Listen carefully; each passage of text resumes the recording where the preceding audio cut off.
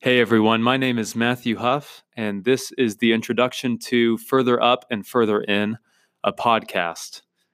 And my vision for this podcast, put simply, is just to take C.S. Lewis's Chronicles of Narnia, seven of the greatest stories ever written, in my opinion, some of the most influential stories of the last 60 or 70 years, to children and to adults alike, and to take a chapter by chapter excursion through the depths and the wonders and the absolute beauty that lies in those stories. I believe C.S. Lewis saw the world and ultimately saw the kingdom of heaven and the glory of the gospel in a way that very few others have before or since. He had this all-encompassing total vision of the kingdom of God with Christ at its center and poetry in its veins that make those stories so magical, so inviting, so memorable.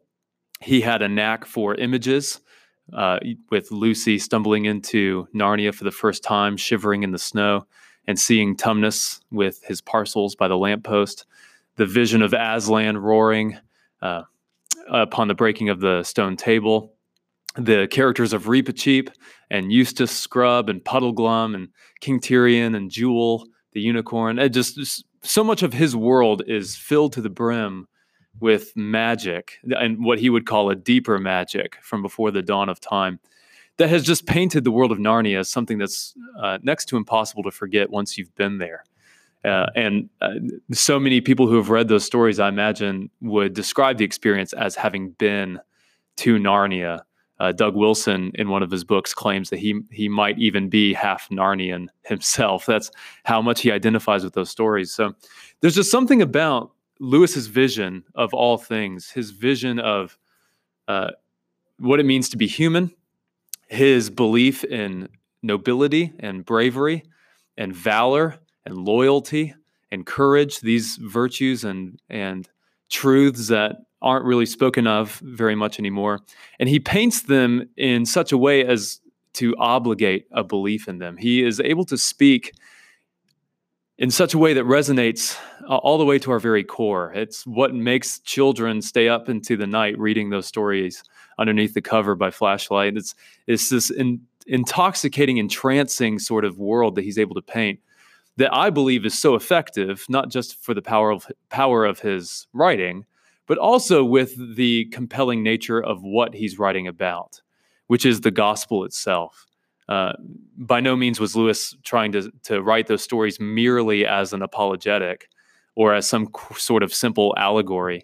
The stories have depth and dimension on their own, but those stories are interwoven with so much biblical truth and so much of a right portrait of who Jesus is that I believe they are some of the most helpful stories to resurrect in our current context, put the Chronicles back on the table, read them to your children, read them to yourselves, in order to see how we ought to travel down the roads that have been given to us. It's like in the Hobbit, the Lord of the Rings stories that Lewis's friend Tolkien wrote, that the ring came to Frodo, that the particular road for Frodo to take came to him. And Gandalf, of course, in his wisdom, tells him that all we have to decide is what to do with the time that has been given to us. And I believe Lewis paints that same portrait in Narnia, that each of us has a road that we are destined to take, that each of us has a great deal of triumph ahead of us, a great deal of test as well. And I believe, as Paul mentions in the New Testament, that those stories, the stories of the Old Testament, the stories throughout history, the stories of redemptive history, are there as examples for our instruction, that we need to learn from the stories that have been given to us. Jesus expected that of his disciples, that Jesus never taught them anything without a parable. And so when Jesus thought it best to share what is most true with his disciples, rather than have them pass a doctrine test, he began telling them stories. There once was a lost sheep. There once were two sons. That he invited them into the character of God by showing them that God is a storytelling God, that God is the author of our faith, that God is a creative God, Paul says in Ephesians that we are to be imitators of God as dearly loved children. And so if we're going to be like God, it's helpful to know what kind of God we serve. And Lewis knew almost better than anyone that we serve a creative, imaginative God, full of color, full of passion. The Psalm 19 says the heavens declare the glory of God. So you look around at the abundance of this feast that he's given us, and it's meant to be a thread that as we pull on it, we are led closer and closer to God, further up and further in to the ultimate kingdom. As Jewel, the unicorn, says in the last battle, that we go further up and further in into the ultimate Narnia. But all of that exploration, all of that discovery begins with the heart of a child moving through the wall of a wardrobe. That our invitation might be subtle, it might be small, it might be one that we are reluctant to take, as Lewis certainly was, the most reluctant convert he fashioned himself. But it's a step of faith that, once taken, invites us into this beaming and brimming world of magic, deeper magic, real beauty, real glory. Socrates once said, wisdom begins in wonder, that we must revisit and return to this heart of a child, this vision of the simple, this vision of the innocent, and this wholehearted surrender to the story that God is telling. And it's only then that we discover who and what we really are, kings and queens. We are made in the imago Dei, the image of God.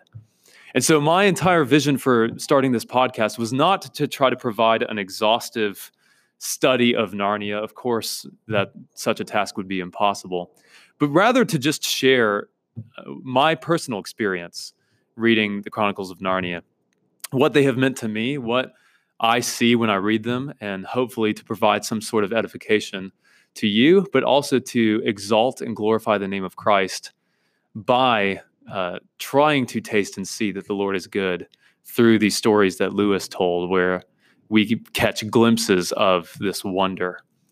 And for me, a lot of my experience with Narnia was piecemeal. I remember being read the stories, parts of them growing up. I remember my 6th grade class with Mrs. Bailey. She would read the Narnia stories to us. I remember watching some of the old BBC productions with the animatronic Aslan and the human-sized Mr. and Mrs. Beaver, and just enjoying them then. But it was later on when I started reading some of Lewis's other works in college that I really became quite fascinated with the way in which he wrote, the way in which he saw the world. And in 2010, I had the opportunity to do a study abroad in London. It was a 5-week course I took on Lewis and Tolkien. And that, for me, began a return back to the Christian faith. I became a Christian when I was 17. But it was in 2010 when I went over to London and had this experience studying Lewis there that I really started becoming reawakened to the real beauty and the real glory of the gospel itself, that Jesus really did love me that much, and Jesus really did die in my place, and Jesus really did rise from the grave, and Jesus really is seated at the right hand of the Father, reigning with all authority in heaven and on earth. And that experience was in many ways an eye-opener for me back to reconsidering, reevaluating what Lewis wrote. And then in the summer of 2015, I decided once and for all I was going to read all 7 Narnia books. I had read some of them as I grew up, and I had had some of them read to me, but I had never really sat down to read all 7 of them in one go.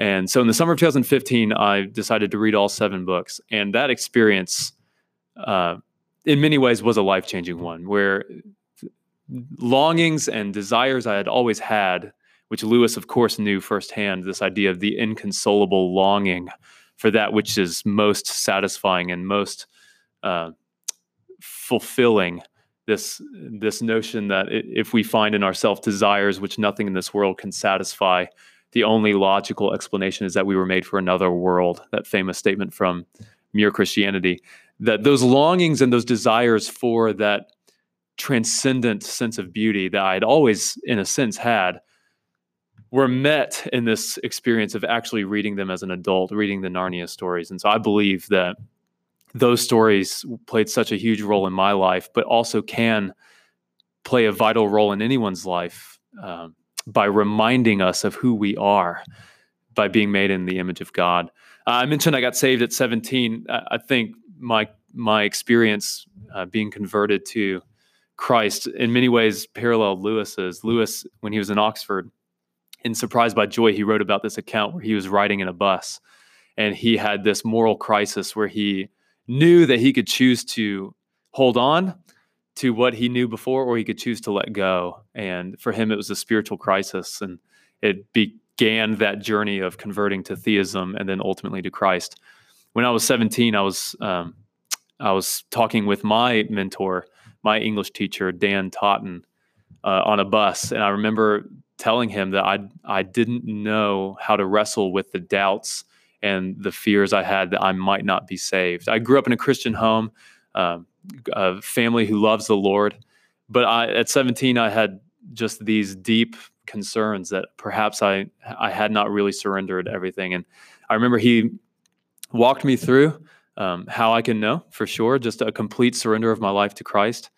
And so that bus experience, talking with my teacher, Lewis had several mentors in his life, George MacDonald being one of the preeminent. And so I credit that conversation with my English teacher in high school, setting me on the right road that leads toward ultimate truth, ultimate beauty in Christ. But then also the experiences God has placed along the way from then until now to just help me rediscover and reawaken to the enchantment of his great narrative. I credit the influence of Doug Wilson, the pastor of Christ Church. I credit the influence of my wife, who herself has a passionate longing to serve the Lord.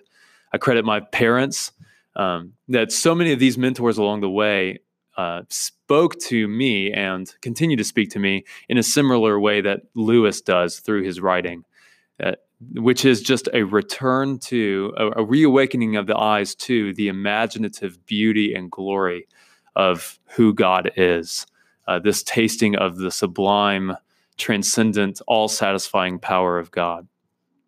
And so my hope here, like I said, is not to provide any kind of exhaustive examination of the stories, but merely to explore and study each of the 7 books, chapter by chapter. The plan is to have 1 episode per chapter and to see how long it takes to go through all 7 books. And just to exalt in and to dive further into these great stories, to see what they have to teach, and to go into it with this open-eyed vision of wonder and of beauty and glory, like Lucy did going into the wardrobe, and to discover this world beyond the world, which in many ways for us would be the kingdom of heaven, this world that is ultimate, glorious, grand, but that we must discover a taste for and discover the right vision of, so that we might, as Paul says, set our affections on things above, not on things on this earth. And as Aslan says in one of the later books, that we go there in Narnia and see him there so that we might know him better here in our world. And so that's my aim, is that we dive into the world of Narnia to see Aslan up close, to see this vision of God's great, glorious gospel, so that we might know it better in our day-to-day lives. So we'll begin with The Lion, the Witch, and the Wardrobe, the first of the 7 books, and we'll begin with chapter 1 in our next episode.